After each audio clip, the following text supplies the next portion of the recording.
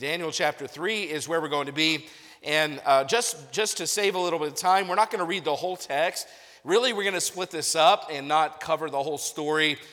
Without looking, Daniel chapter 3, who are the main, there's three main characters. Who are they? Somebody in the youth group.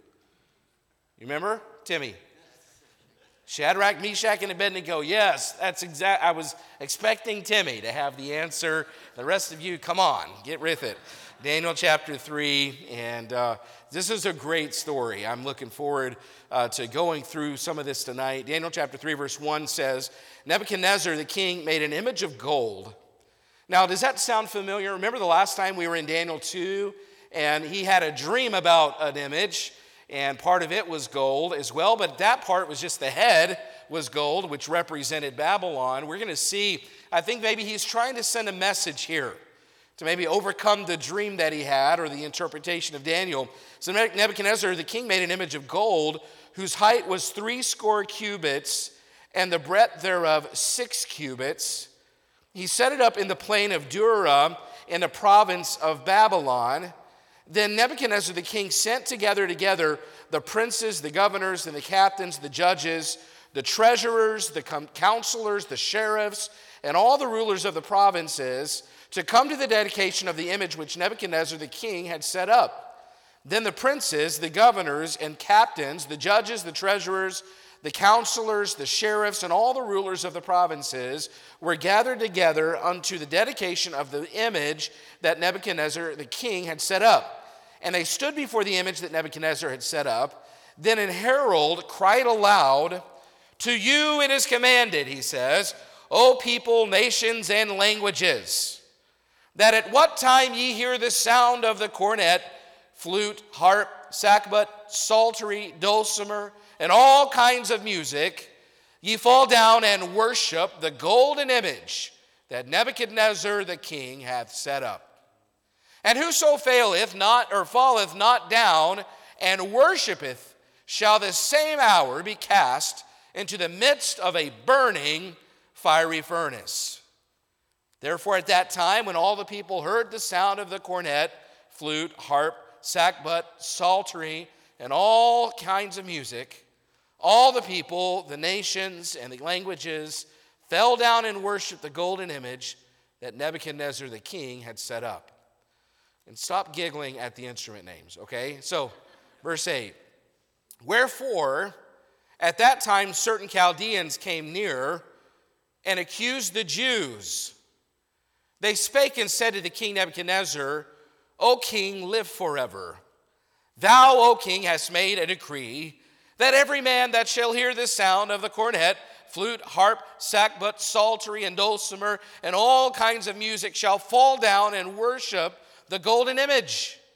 And whoso falleth not down and worshipeth, that he should be cast into the midst of a burning fiery furnace. There are certain Jews whom thou hast set over the affairs of the province of Babylon. Notice the accusative tone there. There are some that you put in charge. And basically these tattletales said you put them in charge over the affairs of Babylon. Shadrach, Meshach, and Abednego, these men, O king, have not regarded thee. They serve not thy gods, nor worship the golden image which thou hast set up. Then Nebuchadnezzar in his rage and fury commanded to bring Shadrach, Meshach, and Abednego. Then they brought these men before the king. Nebuchadnezzar spake and said unto them, Is it true, O Shadrach, Meshach, and Abednego, do not ye serve my gods, nor worship the golden image which I have set up? Now if ye be ready, that at what time ye hear the sound of the cornet, flute, harp, sackbut, psaltery, and dulcimer, and all kinds of music, ye fall down and worship the image which I have made, well. But if ye worship not, ye shall be cast the same hour into the midst of a burning fiery furnace. And who is that God that shall deliver you out of my hands? Wow. Shadrach, Meshach, and Abednego answered and said to the king. Now these are teenagers, just remember. I love this answer. O Nebuchadnezzar, we are not careful to answer thee in this matter. If it be so, Our God, whom we serve, is able to deliver us from the burning fiery furnace, and he will deliver us out of thine hand, O king. And these three words, but if not, be it known unto thee, O king, that we will not serve thy gods, nor worship the golden image which thou hast set up. Amen. I mean, we could stop there. I get goosebumps, and I get all excited just the fact that these three teenagers looked at the most powerful man in the world and straight in the eye and said, we're not going to bow. And I love their resolve, but there's a principle here that I think will help us if we can catch a little bit of what they had. I think it'll be a help to us tonight. Let's pray. Thank you, Lord, for the opportunity. I pray that you'd help us then to see the truth here, that you'd help my voice, help my strength, and that you'd help me to convey it clearly tonight. Lord, we want to stand like these young men stood. But if we're going to stand in the face of the pressure, then we have to view things correctly. And sometimes we get off kilter, we get off line a little bit. And we start to view the life that Babylon offers and think, well, maybe that's worth it, when really in the end it's never worth it. So I pray that you'd help us tonight to put ourselves in this situation and to come up with some applications, some truths that we can take home with us tonight. Lord, we need you. Pray that you bless the reading of your word in Jesus' name. Amen. Thank you. You may be seated. There's a lot of exciting stories, a lot of exciting chapters in the Bible. There's so many highlights. You've got the Red Sea, you've got Jericho, David and Goliath, you've got Daniel in the lion's den, then all the New Testament stories of Jesus and the miracles and all of that. But I would put Shadrach, Meshach, and Abednego right near the top. This story of the fiery furnace, these three young men, it's one of the best accounts in all of the Bible, and I think most of us would agree. As a kid, this was one of those that captured my attention, and I hope it does yours as well. What I appreciate, or what I noticed then first, though, as we come into this, God's hand is clearly on these young men. God has clearly blessed them because of their stand already. In chapter 1, Daniel and Shadrach, Meshach, and Abednego had refused to eat the king's meat and drink the king's wine. They stood with purpose. They decided in their hearts. They had a principle, a scriptural principle and purpose, and said, we will not stand, or we will not eat the king's meat. We will not drink the king's wine. We trust that God can do for us through eating a different diet. He can do for us something better than what everyone else will get. And sure enough, by the end of that test, they were 10 times better than all the other young people in that situation. They decided we're going to stand with purpose, and by standing with purpose, they had a payoff. And if you want a payoff, you're going to have to stand with purpose. You're going to have to decide, if I want to get to the end, to that point there, then I have to stand today. I have to make a decision today. And God blessed them for their refusal to compromise.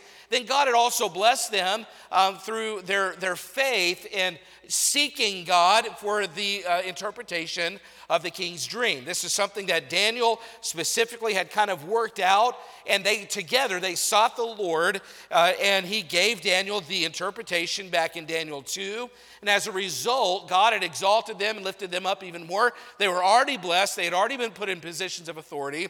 But when they came up with the interpretation through Daniel, then he set them over the affairs in even higher positions in the kingdom of Babylon. So they've already been blessed. They're already in a good position, in a good spot as young men from a different country.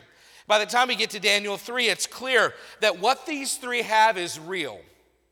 They have a real walk with God. They have a genuine stand for God. They have a testimony already. They are genuinely committed to the Lord. But loyalty to God doesn't mean that things get easy. Because we get to Daniel chapter 3, and we find out they're about to face the most difficult trial yet. Because Nebuchadnezzar comes up with this plan. He builds this image, and it requires all of these leaders in the land to come to where he's built the image and worship the image, bow to the image, and prove their loyalty to Nebuchadnezzar. Understand that his motivation was not just worship. His motivation was finding out who was loyal to him or not. And so this image then, he constructs this image, and it's outside of Babylon, about 6 miles, in a plain called Dura, it says. And so he wants to put it in a spot where it's visible. And I'm imagining that this part of the land didn't have very many trees. Maybe it was up on a hill or on a bluff, where this 90-foot statue would be very visible for miles around. 90 feet tall. I mean, this is an incredible statue, this image, 90 feet tall, 9 feet wide. You say, I can't believe they could build something like that. Well, that seemed to be something they did back in those days. It's not uncommon in history to have these gigantic, these idols or these statues or these monuments. I mean, it's pretty amazing what they were able to build in the ancient world. The giant sphinxes of Egypt were 240 feet long and over 60 feet tall. There were statues the size of the Statue of Liberty in certain places in Greece. I mean, this was pretty amazing. And Nebuchadnezzar, he says, well, if they're doing it, I'm going to do it. So he builds this image, a 90-foot tall statue, and it's made of gold from head to toe. Now, the text doesn't tell us what the statue is representing, but in Daniel's dream, look back in Daniel chapter 2, verse 38 and 39. This is Daniel's interpretation of the dream of an image that Nebuchadnezzar had had. Look at Daniel 2, verse 38. And wheresoever the children of men dwell, the beasts of the field and the fowls of the heaven hath he given into thine hand, and hath made thee ruler over them all. Thou art this head of gold. So in this image, we talked about this last time. I showed an image on the screen about this giant statue, and it had a head of gold and torso made of silver, and you go down brass and clay, feet of iron, those things. And so the head in that original dream was made of gold. And we know, according to verse 38, thou art the head of gold, Daniel says in his interpretation. Verse 39, though, says, and after thee shall arise another kingdom inferior to thee, and another third kingdom of brass, which shall bear rule over all the earth. So he says in the image that Nebuchadnezzar dreamed about, the head was made of gold, but the arms and the chest were made of silver. And that represented the gold, according to Daniel's interpretation, the gold represents Nebuchadnezzar's kingdom. And then, though, if you read there in verse 39, though another kingdom comes along and conquers them, and we know that to be the Medo-Persian Empire, they come along and they conquer Nebuchadnezzar and Babylon, and that's represented by the chest of silver. But this statue is made from gold, out of gold from head to toe. So I don't know about you, but as I read that, it started to dawn on me that Nebuchadnezzar is making a statement by making this entire statue out of gold. Because in his dream, Daniel said, that head, that represents Babylon, but it will very soon give way to the next kingdom. And I believe, in my mind, Nebuchadnezzar is saying, oh, you really think somebody's going to conquer me? I'm going to make the whole statue out of gold. If Nebuchadnezzar, Babylon is represented by gold, this whole statue is going to be made of gold because there's nobody that's going to conquer me. We find out in this very text that he's very full of himself in this text. He says, you think there's really a God that's going to be able to stand up against me? And I believe this is Nebuchadnezzar's way of showing his pride and letting people know that no one's going to conquer my kingdom. So he builds this statue made of gold from head to toe, and he forces all the leadership of Babylon to come and bow down before it. Now, some people might ask the question, where is Daniel? Well, I don't know for sure, but he's clearly not in the crowd, because if we know anything about Daniel, he would have been standing too. Now, he's probably back at home. He wasn't called to come and prove his loyalty. Why? Well, because he's already proven his loyalty to the king. The king already trusts Daniel. Daniel has already made himself very valuable. And so Daniel was not called to this bowing, this time of worship before the idol, but his three friends were. They were told to come, and then when they get there, this herald comes and makes this decree and says, when the music plays, all of you are to bow down. When you hear all the instruments play, your job is to bow down before the image. And if you don't bow down, here's a little bit more incentive, okay? Here's a little bit more motivation to bow. If you don't bow down, we're going to throw you in the fire. Now, sometimes I look around on Sundays and there are not people singing. You know what we should do? We should have a big fire pit. It's like, if you don't sing, here's motivation. Are you ready? No, just kidding. We're not going to do that. No, it may be good motivation, though. It would have been motivating for me. If I hear this rule that says when the music plays, you better start singing. If you don't start singing, you're going to be thrown in the fire. I would have thought twice about not singing. And Nebuchadnezzar has already proven that he is able and willing to use a fiery furnace for execution. We know that he had already executed a couple false prophets that way, according to Jeremiah 29. So he's already done this. He's already proven it. He already has this reputation. And because of that, in verse 7, therefore at that time when all the people heard all of those instruments, it says they fell down and worshiped the golden image that Nebuchadnezzar the king had set up. So most of the crowd, right away, they bow down and worship the image. There are 3 exceptions.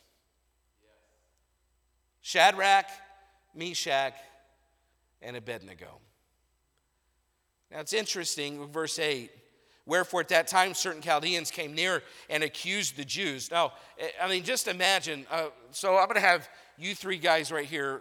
Everyone stand. Just go ahead and stand. You're looking sleepy anyway. Come on, go ahead. Okay, so we're all standing. Yeah, it's okay. You're allowed to do things outside the box at church. It's okay.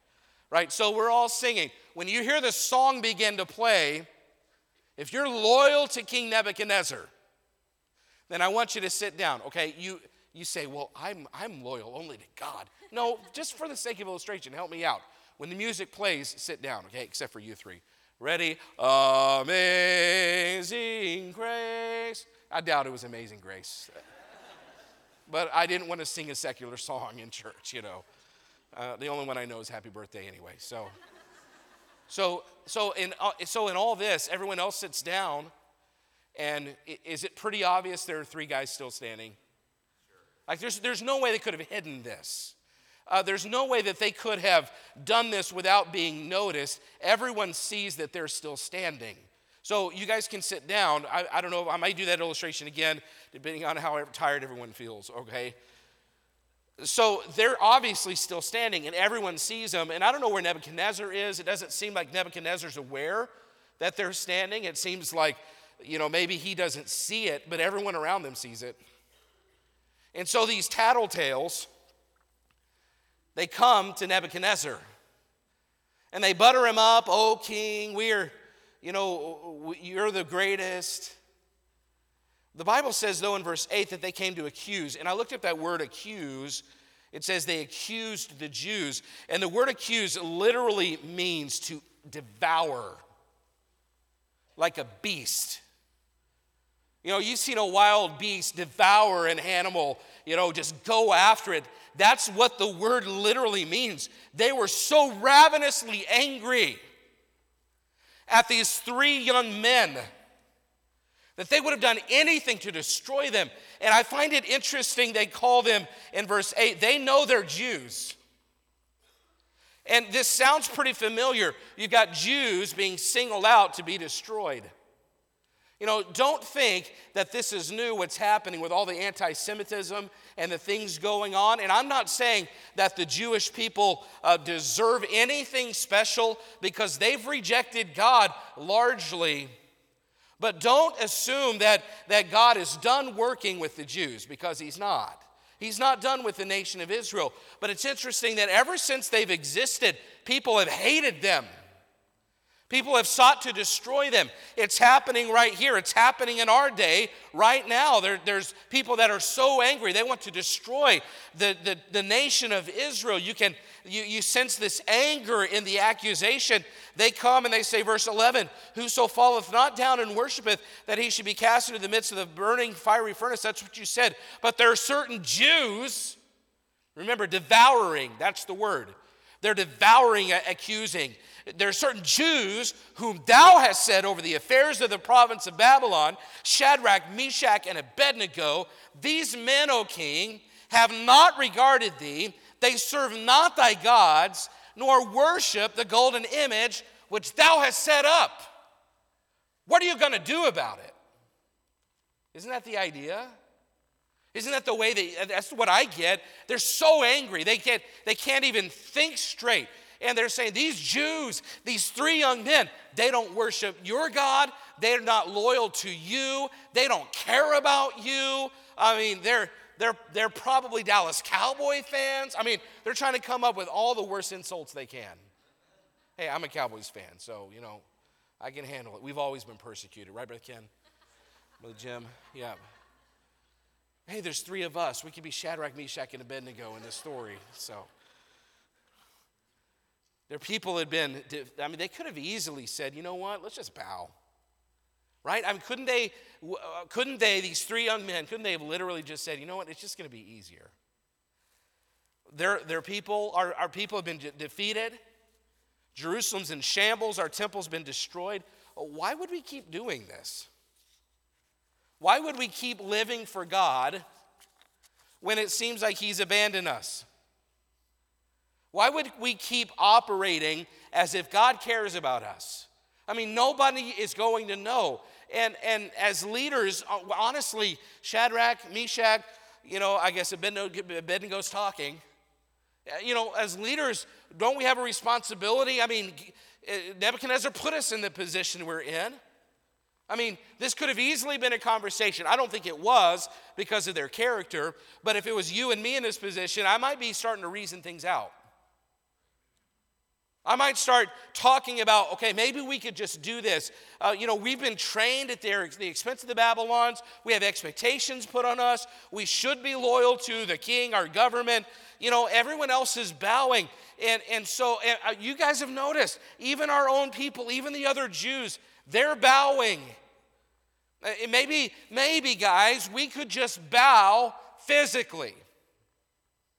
And in our hearts, we know, us three, we're going to know, we don't really worship this God. We worship the one true Jehovah. In our hearts, we'll still be right. But just to smooth things over, just to make things easier, let's just bow. Now, I don't believe this conversation was even had. I believe that they had already made up their mind. But can you see how in a situation like that, if it was you and me, we'd be talking about this? At least I would. I'd be thinking about my family. I'd be thinking about my future. And I'd be saying, maybe there's a way to do this. You say, well, but what kept them moored? What kept them planted where they were? What kept them from drifting? Well, because they knew God. And they knew his word. And they knew, like Exodus 20 says, thou shalt have no other gods before me. Thou shalt not make unto thee any graven image. Thou shalt not bow down to any other image. They had something that was keeping them grounded in the middle of all the emotion, in the middle of the difficult decision. They were guided by principle. They were guided with a sense of purpose and an attachment to Scripture. And it made more sense in the moment to preserve their lives. But they were so concerned about the principle, about God's word, about pleasing the Lord, that they were able to say, no, we're not going to bow in the face of very serious pressure. So Nebuchadnezzar confronts them. He couldn't believe that they would defy his authority. He's upset. His reaction, it makes it obvious that this is very personal to him. He's not just setting up a God so that they would worship somebody else. He's setting up a God so that they'll worship him. And whether or not he comes out and says it, the worship of that image was a reflection of their loyalty to Nebuchadnezzar himself. He's angry. You know, I do find it interesting. Look at verse 13. Then Nebuchadnezzar in his rage and fury commanded to bring Shadrach, Meshach, and Abednego, then they brought these men before the king. Nebuchadnezzar spake and said unto them, Is it true, O Shadrach, Meshach, and Abednego? Do not ye serve my gods, nor worship the golden image which I have set up? Now listen, I believe that their past history, their testimony, is the reason he says the next thing he does. Now, if ye be ready, that at what time ye hear the sound of the cornet, flute, harp, sackbut, psaltery, and dulcimer, and all kinds of music, ye fall down and worship the image which I have made. Well, you know what he does? He gives him a second chance. He says, you know what? Okay, I wonder if he's kind of like, these guys have been really good to me. These guys have been loyal. I really like these guys. He says, now listen, if you're ready now, we're going to do this again. You're going to hear the music. All the instruments are going to play. And if you're ready, then now, this time to bow, then it's all good.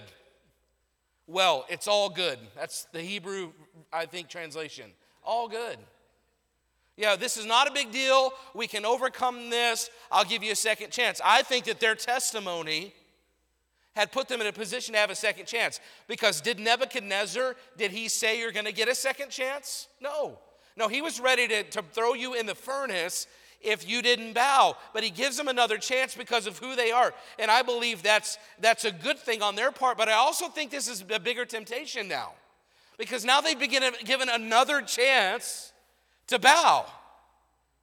He gives them another shot at this. And maybe they start talking again. Guys, it might be worth it. That fire is hot. And then Nebuchadnezzar says this, verse 15, But if ye worship not, ye shall be cast the same hour into the midst of a burning fiery furnace. And who is that God that shall deliver you out of my hands? Wow. That's blasphemy there, isn't it? As if he, Nebuchadnezzar, is powerful enough to go toe-to-toe with God? Boy. You know, so that's where we come to in this story. And obviously, we'll read their answer in just a moment. We've already read it once, but I just want you to pay attention, okay? And then this is a principle that we'll focus on the rest of the time. Just consider the choice they're making. Option number one is they can bow like everyone else. And bowing, if they would bow, that actually gives them freedom. They can go on living the life they've been living. That's the easy thing to do. Bowing was what everyone else is doing. It's very easy to bow. It takes hardly any time at all. Once the bowing is over, you stand up and you just go about your day. It's pretty appealing. So that's this option over here, bowing. Well, this option over here is refuse to bow and face a fiery furnace. I mean, they have God's word. They know God is on their side. They've already proven that they're willing to take a stand when nobody else does. They have confidence in God's ability to deliver them, but there's no guarantee that he will deliver them.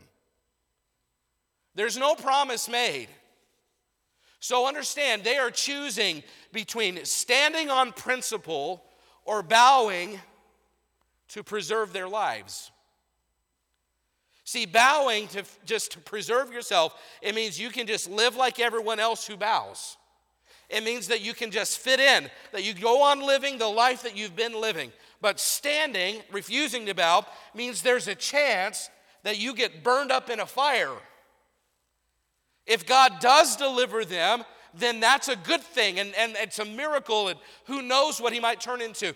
But what if he doesn't deliver us?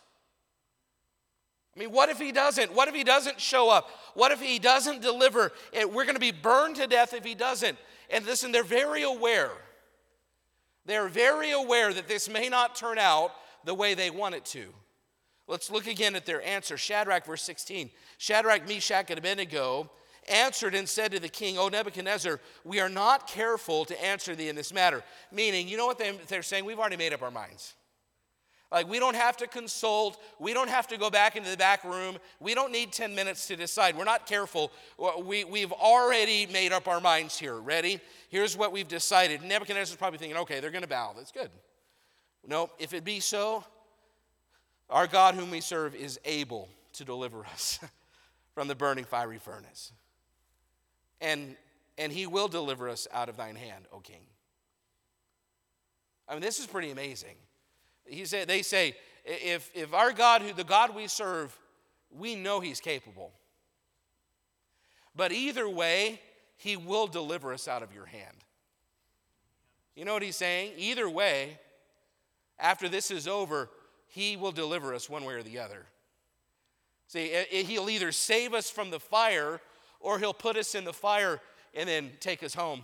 We'll be delivered. See, they have the right perspective. They know that God can deliver. The problem is they don't know if he will. So they say then in verse 18, these three big words, but if not. But if not, meaning we might take a stand, we might get thrown into the fiery furnace, and God doesn't deliver us. And listen, Nebuchadnezzar, if he doesn't, we want you to know, king, we will not serve thy gods. We will not worship the golden image which thou hast set up. Wow. I mean, they're honest in their answer. It could be that God does not deliver them. They might die if they choose to stand. But they still emphatically tell the king, we will not bow no matter what. And here's the truth I want to give you tonight, the interesting point as we come to the main crux here. Even with their lives at stake, they were not driven by deliverance. I mean, even with their lives at stake, they weren't driven by deliverance. I mean, think again about the choice. You can stand and possibly die, or bow and be delivered. Where do you think most people would be driven? Where do you think most people are going to make their decision? Death or deliverance? Well, most people are going to choose deliverance. See, whatever choice is going to keep me out of the fire, that's probably what I'm going to do. But that's not their mindset. See, there was something about their relationship with God that was worth more to them than deliverance. See, they valued God more than they valued deliverance. They would rather die for God than live like Babylonians. Isn't that amazing? I mean, to be fair, death wasn't guaranteed. God might deliver them, but they didn't know that. Still, they were willing to say this: no existence, death, is better than that existence. No existence, death, is better than existing like the Babylonians do. See, they viewed living the Babylonian life as a bigger loss than dying for God. That's amazing. And before we think this sounds extreme, it's actually the call of every disciple. See, Jesus said in Matthew chapter 16, for whosoever will lose his life for whosoever shall save his life shall lose it. And whosoever will lose his life for my sake shall find it. See, what Jesus was saying was that you can preserve your life and you can bow. You can live like the world. You can do what the world asks you to. You can submit yourself to the world. In the moment, it feels like you're winning, but in the end, you lose your life. But if you will, for my sake, die to yourself and say, no, God is worth more to me than whatever the world has to offer. And in the moment, it might feel like you're losing. In the moment, it might feel like you don't have any gains, but in the end, he says it's all gains because you have chosen to live the life that I want you to live. Listen, we all have the same choice. We can choose to live the Babylonian life, live for ourselves, fit in, bow to the demands of the world, or we can give up our life and leave it in God's hands. It's exactly what happened to Shadrach, Meshach, and Abednego. They chose death over deliverance. They decided that living like that was not living at all. They chose to place their life in God's hands and leave the results up to him. You know, they could have saved their lives. They could have bowed, and they would have lived. But if they had been living the Babylonian life, in their mind, that's not living at all. They'd gotten to the point in their relationship with God that they realized that the Babylonian life is not worth living. And at some point, they'd gotten to the place where they realized the only life worth living is the life lived for God. Even if they died, that was better than the life the Babylonians were living. See, we have to choose what it really means to live. I mean, is a life really worth living if you have all the money you ever dreamed of? I mean, that's kind of where we land on these things.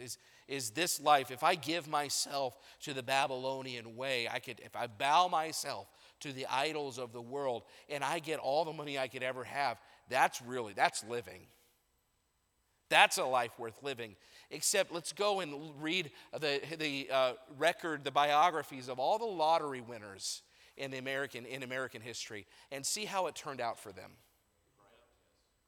Because you suddenly find out that getting all the money you ever dreamed of isn't really living at all. And actually, for most of them, it ruined their lives. Let's go back and see all the people, young people, who bowed themselves to the idol of a career and said, you know what, I'm going to give myself to the idol of the job I've always dreamed of. And I know God over here, he wants me to make some sacrifices, but man, that's the death of my dreams. I don't want to give up on my dreams. I'm going to give myself to the career I've always wanted. And then you get the career that you've always wanted if you're fortunate enough to do it, and find out it's not really living at all. Because if you leave God out of it and you pursue all the dreams that bowing before the idol brings you, you find out it doesn't give you any sense of inner peace or satisfaction. You only find that over on that side. But right now you're so far into this, you don't find yourself turning around again. And you realize it doesn't actually give me what I was hoping for. This isn't living at all. I think about men. You know, we have in a culture that is just consumed with lust. You know, it's everywhere, and it's on your phones, and it's on our computers, and it's everywhere we look. And we need a revival. I think even in this church, I don't know what's going on behind the scenes. But if what their numbers are accurate, what they're saying in churches like ours, then we've got men and women now bound up in lust. And we think, well, if I die to that, then I don't have anything to enjoy. And that's not really living. But when you come over here and find yourself in the bonds of sin that you cannot get out of on your own, you find out, no, this isn't living at all. It made all these promises. It said, this is living. Come over here and live here. And I'm telling you, it'll give you satisfaction. It never does. It binds you to sin, and you're in prison. You think, I'm never going to get out of this. I'm telling you, the world, the idols of the world, have all of these offers that they're making us. And it says, just come and bow. You're going to find out what real living really is. And then you give yourself to it and find out. It never delivers on the promises that you thought it was going to. We've got to get back to the place where we recognize that discipleship is not giving in to everything we wanted. No, discipleship is saying no to those things and saying yes to the more restrictive life, and finding out that when we submit ourselves to the life that God has for us, it's better than living over here has ever been. And how do we do this? Well, we need to decide that God is worth more than anything the Babylonian life has to offer. He's worth more than deliverance from all the hardships. Sometimes we do that. We think, well, you know, if I live for God, I'm just going to face hardships. I'm not going to be accepted. I'm going to be the outcast. I'm going to look different. People are going to know there's something different about me. And I just don't know if I want to live that life. That's hard. So we come over here thinking, well, this will give me the life that I've always wanted, and find out that actually that's much harder in the end than saying no to yourself over here at the beginning. This over here, what Jesus, the way he described it, it's gain versus loss. And in the moment it feels like a loss, but in the end it's a win. And over here in the moment it feels like a win, but in the end it's a loss. If you want to live this way, you're going to have to decide that God is worth more than the acceptance of your peers. You're going to have to decide that in the moment, the idol that's calling you is to say, be popular. But God is saying, no, do right.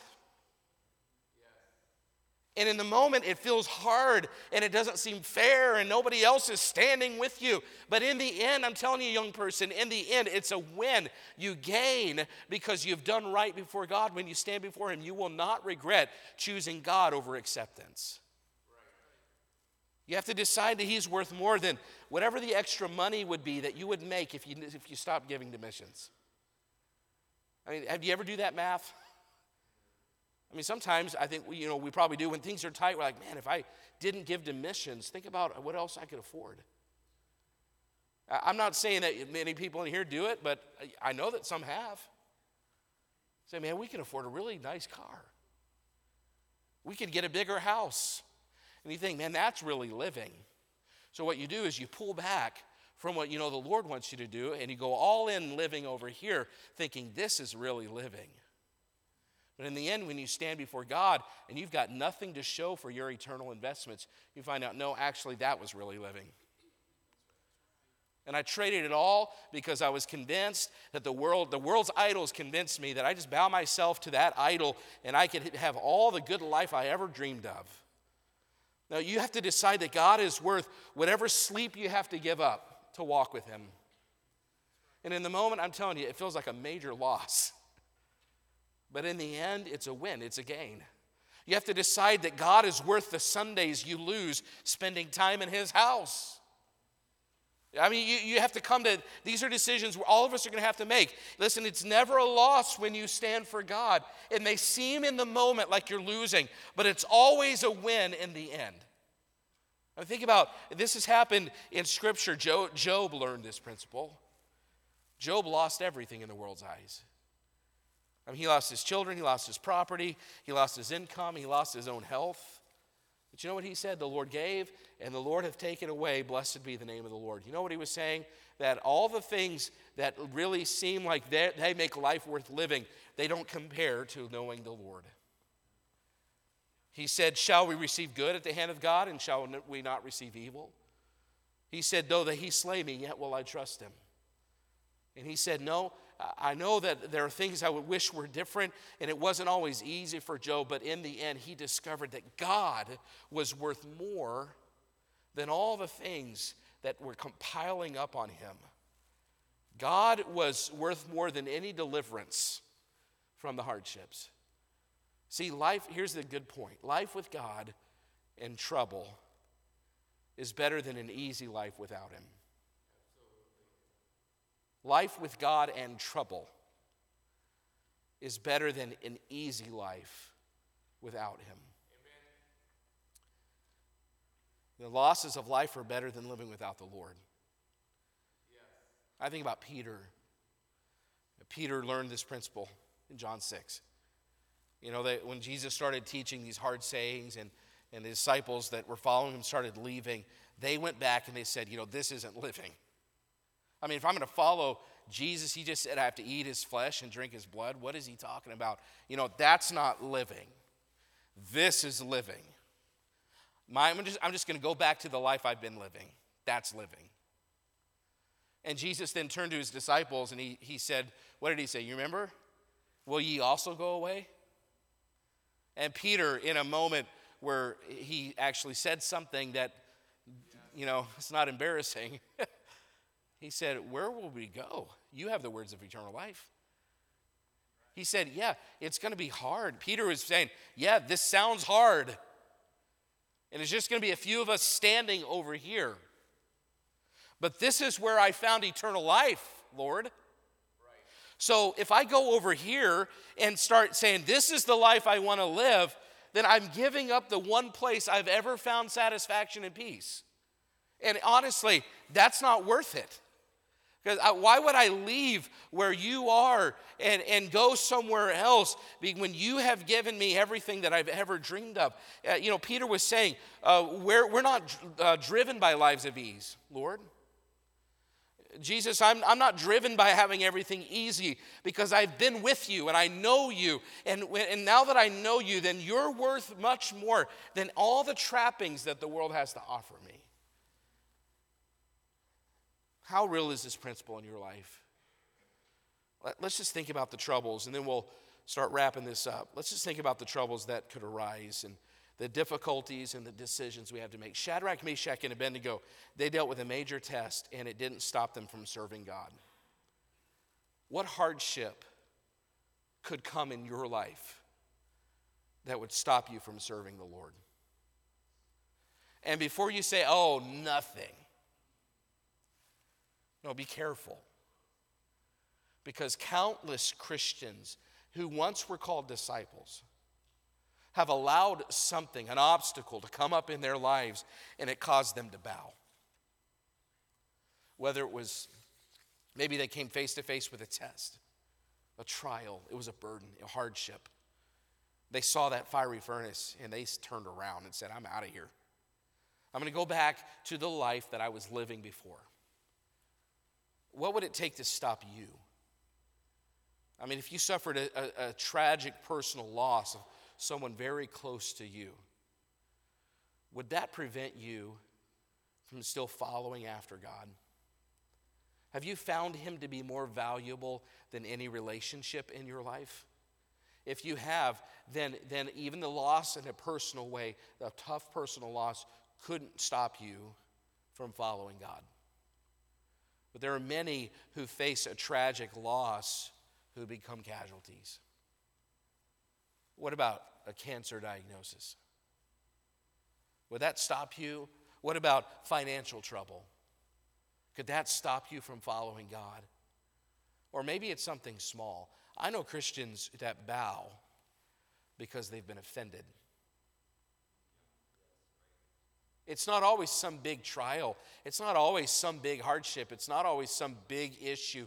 No, it can be something as small as what somebody else says to you that you didn't like.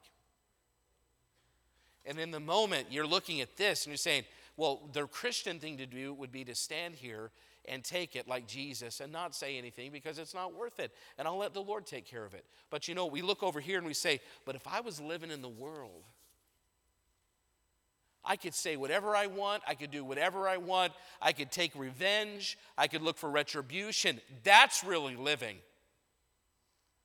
So we leave where we were, and we come over here, and we exact revenge, and we let bitterness overtake us. And in 10 years, we look back and say, this wasn't really living. Because I've really lost everything I had. Because bitterness has emptied me out. And it's made me an ineffective Christian, and I lost all the things that I had simply because I was offended. Listen, until you come to the point that you recognize God is worth more than the Babylonian deliverance, then you are a potential casualty. See, have you truly come to the place that he's worth more than deliverance from your troubles?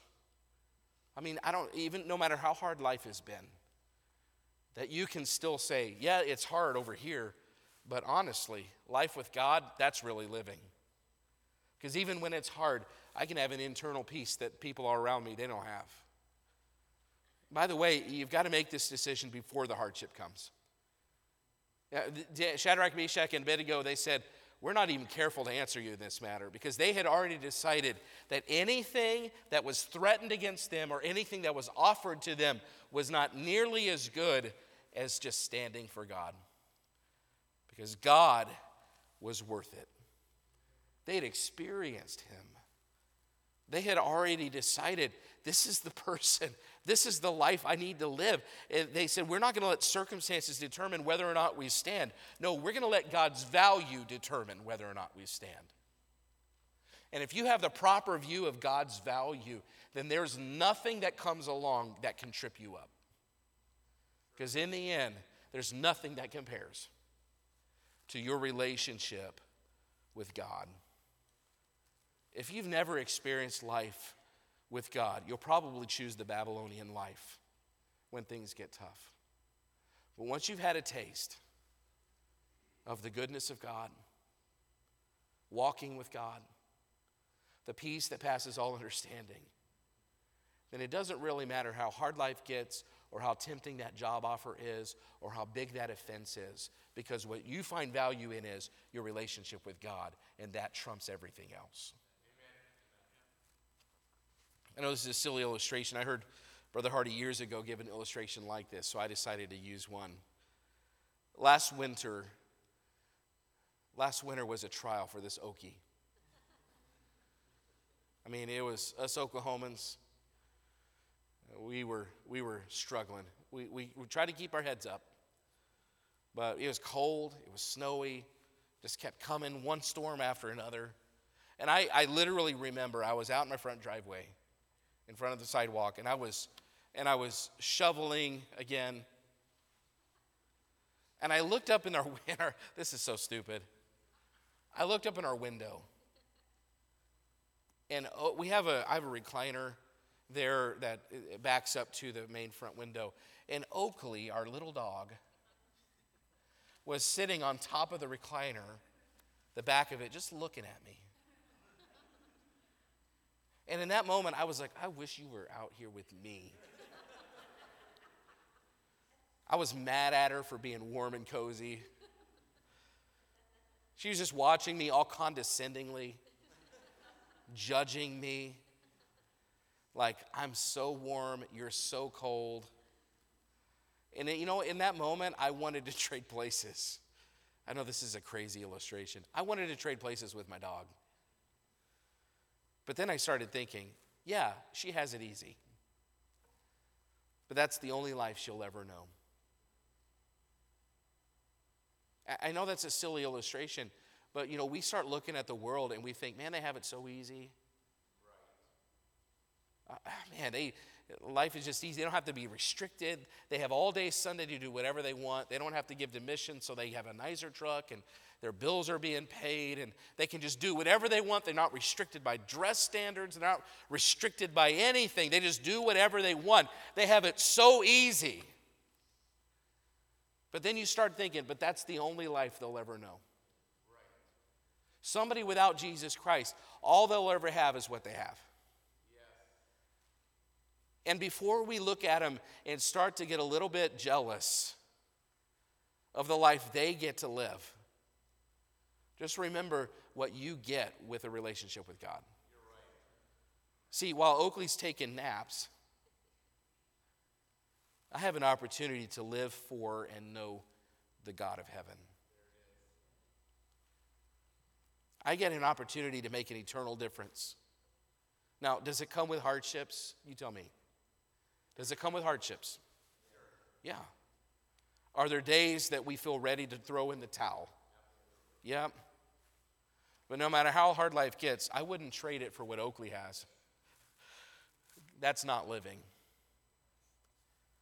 And see, Babylon is not living. The world's life that's not living. No existence is better than that existence. And even if it means that death to self, and that you live for God and you make a bunch of tough choices and you have to have a lot of restrictions and this and that. Listen, I'm telling you that this life over here, this is the life worth living. Do you believe that? It's the difference between a life that wins and a life that loses.